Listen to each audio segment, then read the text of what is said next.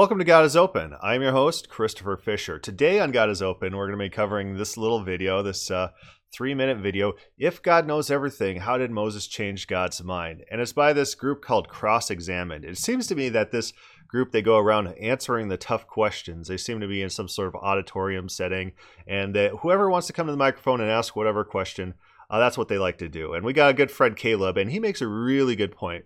He's not like a Bible scholar or anything, but he asks about God's emotions. When we read the Bible, God's emotions are incredibly intense. God sees something and reacts. God sees that man has become wicked. He becomes deeply regretful, not even in what man does, but in his own actions. God sees that Israel rebels. He becomes very frustrated or very angry.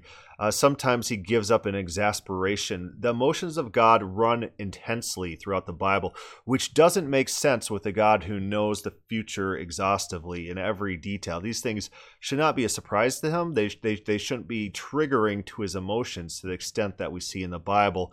And let's see how our friends here at Cross-Examined answers this. So we'll kind of skip ahead. Their intro is pretty loud, so we'll just jump right into it. Okay, yes, sir. Yes, sir. What's your name? Caleb. Hey, Caleb, how are you?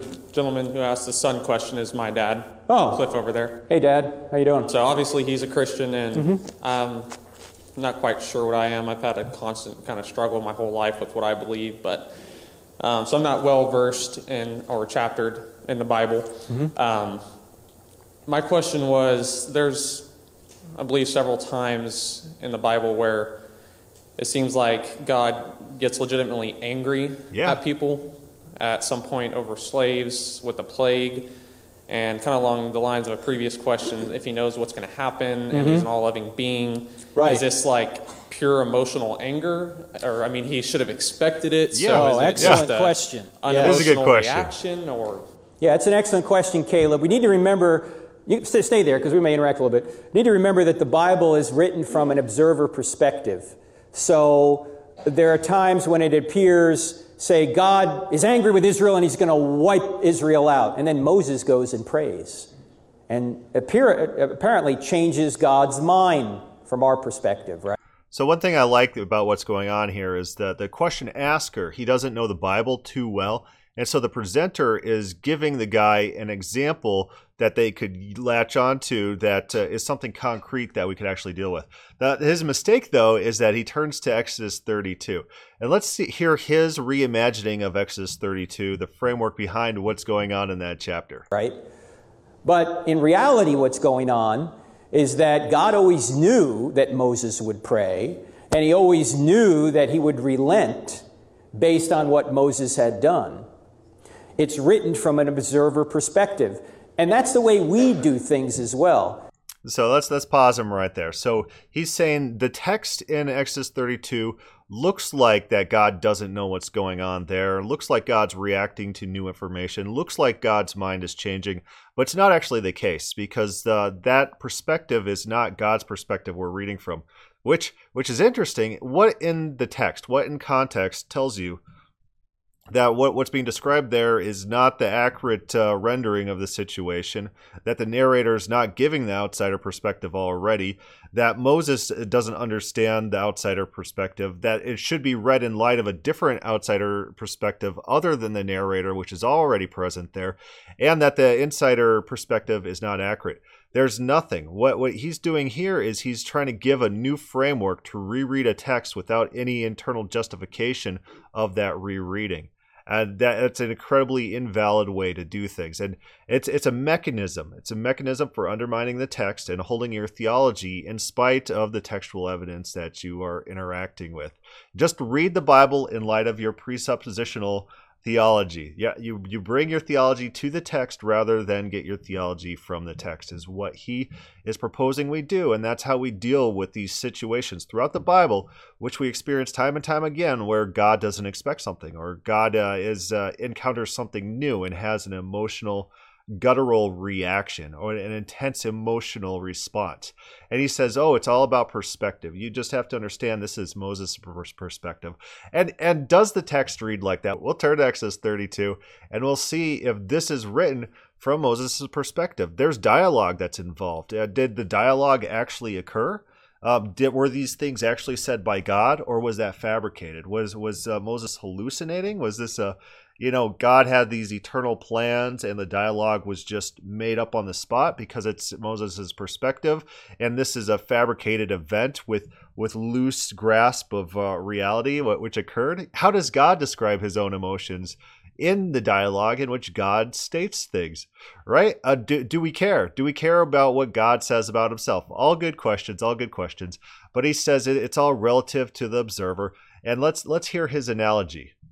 In fact, you read in the Bible that the sun rises and the sun sets. Well, we know it doesn't really do that, right? I mean, do we?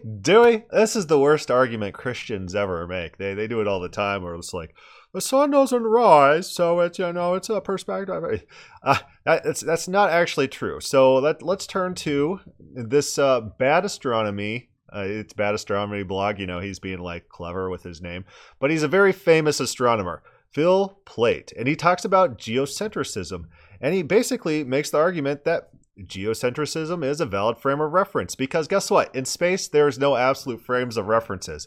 So if you have two spaceships and they're moving towards each other or not, you don't know. If the distance between them is decreasing at 10 miles an hour, you don't know if one's moving and the other's stationary.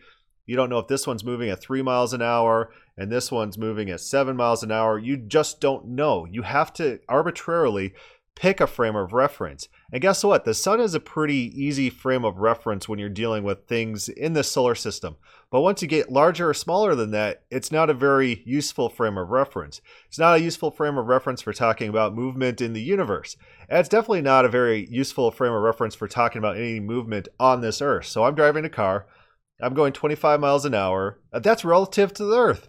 And so do we add on the speed that the earth is moving around the sun to my 25 miles an hour car driving to get an accurate speed of my car? And then if I'm driving counter to the earth rotation, if you're a flat earther, you just kind of skip a part, skip this part, go back to keep scrolling until we get to that YouTube channel, just play it again. Then you'll skip this little bit. But then if you're driving against the rotation of the earth, then you subtract that speed from the total. No. Rational people pick the easiest point of reference for things that they're talking about. If you're jogging and you're on a plane, you don't say, I'm jogging 5 miles an hour, and then you add on the plane speed to the speed you're jogging. You're using the plane as your point of reference. This is normally how people interact. It's not how this guy claims that there's an absolute frame of reference in the sun, and it's incorrect to say the sun revolves around the earth. That's not true. You don't know physics, but that's forgivable. But I just don't like this example. It's the worst example Christians, not the worst example. I'm being hyperbolic, but it's a terrible example. But the point itself may be valid with a different illusion. But whether it's relevant to Exodus 32 or not, that's a different question. We know that we're spinning and we're going around the sun, and the sun isn't moving around us. Are we? We're going around the sun. Is that true? That's how the sun rises and sun sets. But if you go home tonight and you watch the news and you watch the weatherman on there, the meteorologist, Dr. So-and-so, will say sunrise tomorrow, 6:52. He doesn't say earth rotation will become apparent at 6:52. The whole audience is just eating this We use observational language, and the Bible uses it the same way.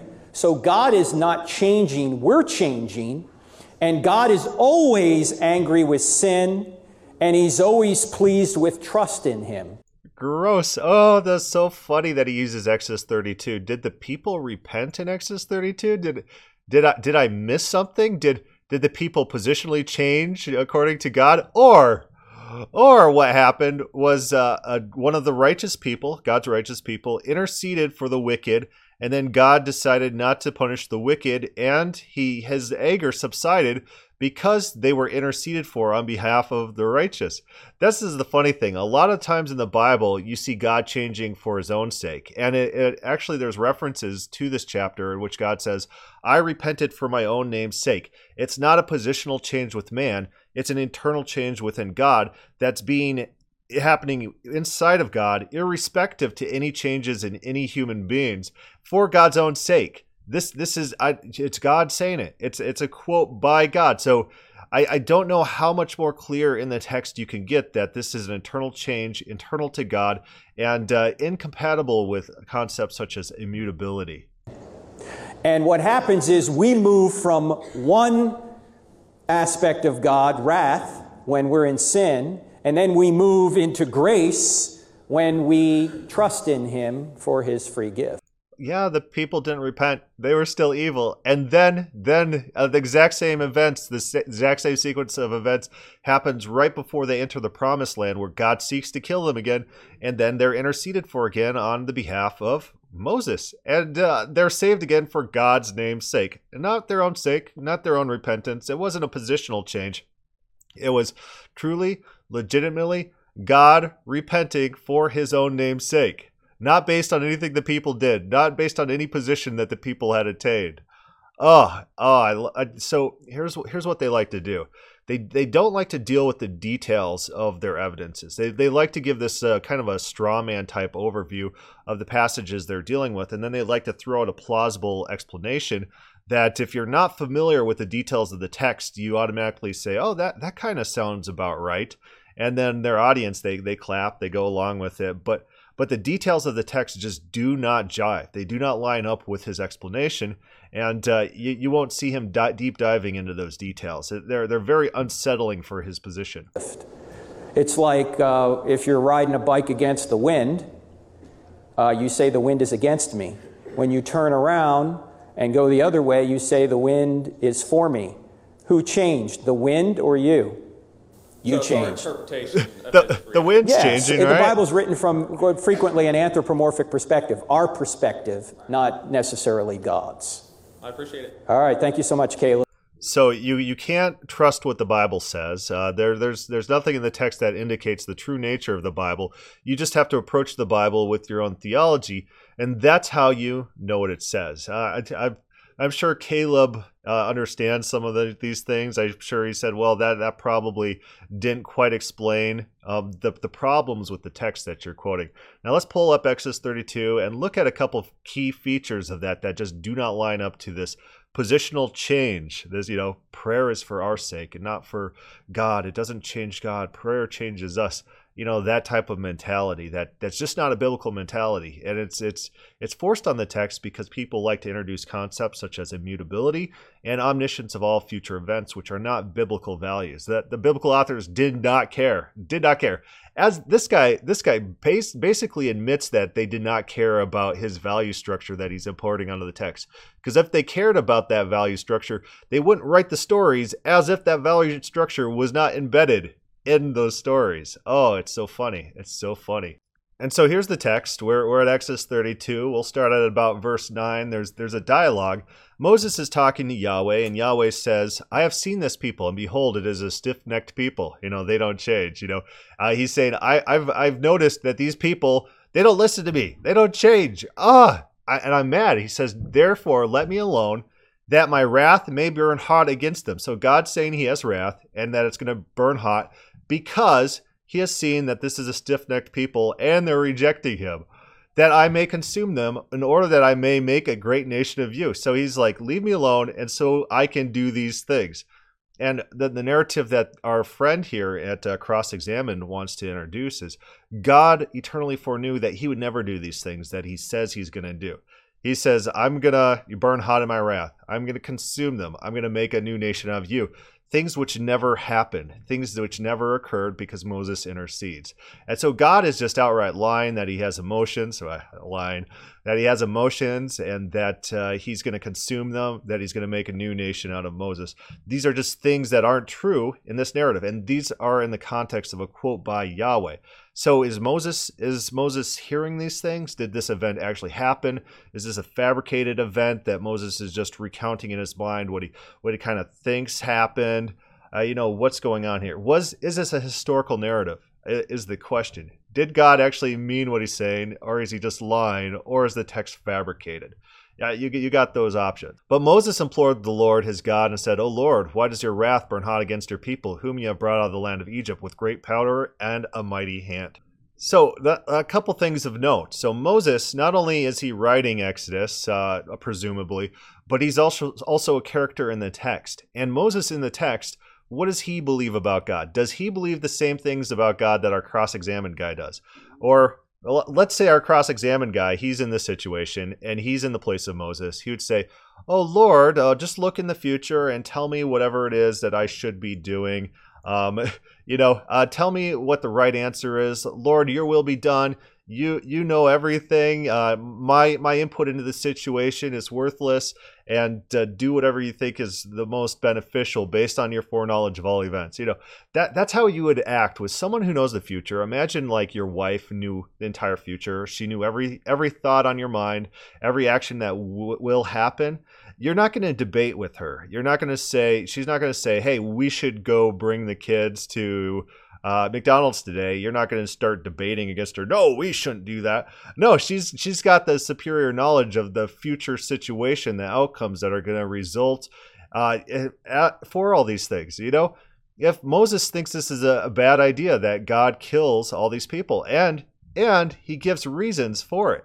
One reason, which is very telling, is that it's going to make God look bad. He's arguing that God's going to impugn his PR, his public relations, the perception of him by these pagan nations if he goes about and does this. And God, it seems to be that God accepts this argument, these cascading lists of arguments that would never be made in a closed system. Augustine would never be making these arguments for God to change. People who believe that God has the entire world controlled meticulously would never be making these arguments. These are arguments from a point of perspective of someone who's an open theist, someone who's a biblical open theist, someone who just believes in a traditional Yahwehistic religion. There's no room for the metaphysics that our cross-examined guy wants to bring to the text. And the Lord relented from the disaster he had spoken of bringing on his people. So God says he's going to do something, God doesn't do it. God repents. And this is not the only place that comments on this text. We got a narrator here. That is our third-party outsider perspective. And so what is this cross-examined guy's argument? That there's a fourth third party? That there's someone outside this story who needs to reread the story that's already being recounted by a narrator to the people? That's his argument. That's a really bad argument. It doesn't hold any water. That's a fabrication, and it gives unlimited flexibility to the text. I mean, anyone could say that. There could be some Gnostic that comes and says, all this is human perspective. What this was is Moses is actually interacting with a false god who didn't actually create the universe, create reality. He's not the ultimate one. He's just a demiurge. He's just a false creator god that Moses is interacting with. These are actual Gnostic arguments. The Gnostics would talk like this about the Old Testament, that what's being portrayed isn't actually what's going on, because you have to understand the meta-narrative in order to interpret the text in that meta-narrative of the false creator god, the demiurge. So Psalms 106 looks back on this incident, and it's a further commentary. So this is our fourth-party perspective, someone commenting outside of the immediate text, outside of the immediate author, on the text about what the text is about. And let's see what this author, in 106, it's David? Possibly David.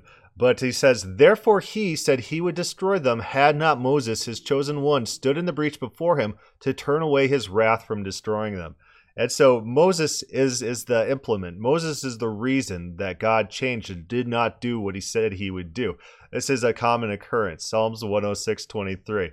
There's more commentary on this. This is not it. So there's maybe a fifth voice. Maybe this fifth voice will have our cross-examined interpretation.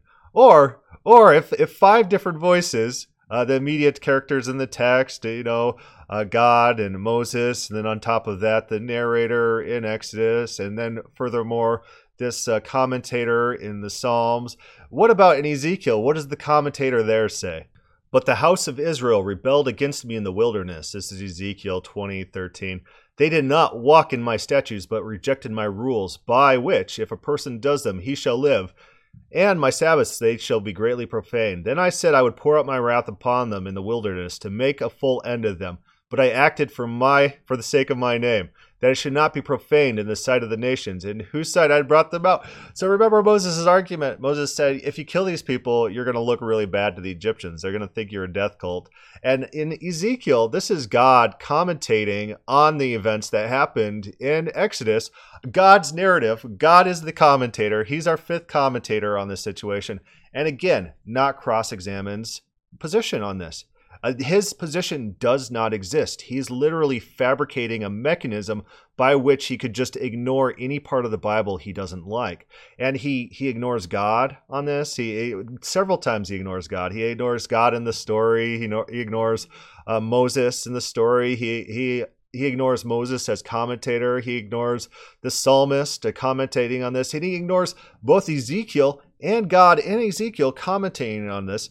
He disagrees with every single one of their position on this. And he says, oh, they really agree with me because I have this system in place where my theology is not falsifiable. There is zero texts, zero narratives that could ever undermine the theology I bring to the text. And on top of that, anyone could do that. My same methodology. Any Gnostic could come to the text and say, oh, the text just means secretly my Gnostic beliefs that I bring to the text. I'm not saying this guy's a Gnostic or anything like that, but it's just an example of how people can mistreat the text in such a way that it gives unlimited flexibility to mistreatment of the text. It's not a historical. It doesn't care about the text. It's not treating the text with integrity. And that's what we should do. If we're Christians, we care about the Bible, we want to know what the Bible says and what the Bible teaches, we should just fabricate our own narratives that don't exist in the text in order to undermine things that don't quite align with our theology. We need to take the good and bad. If we're systematizing, we have to make it work without just proof texting.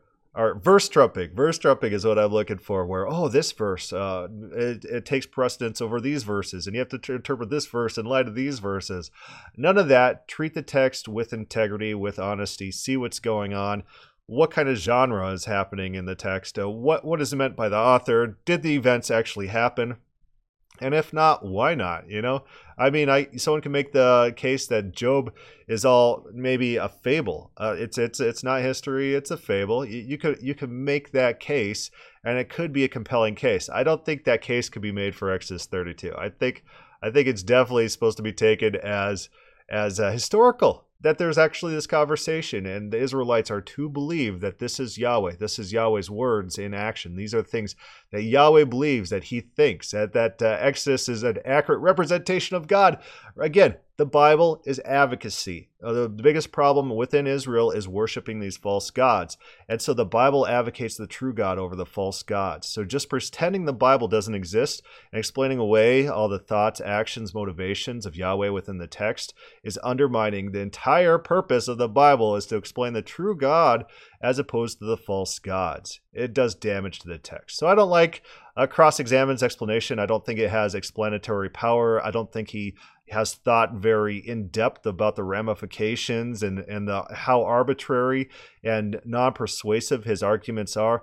And I think his audience really are very superficial in just accepting and clapping for they heard the answer that they would like to hear because it affirms their priors. Anyways, that's about it for this episode. Hit a like, leave a comment, start a thread on the God is Open Facebook page. Thank you for listening.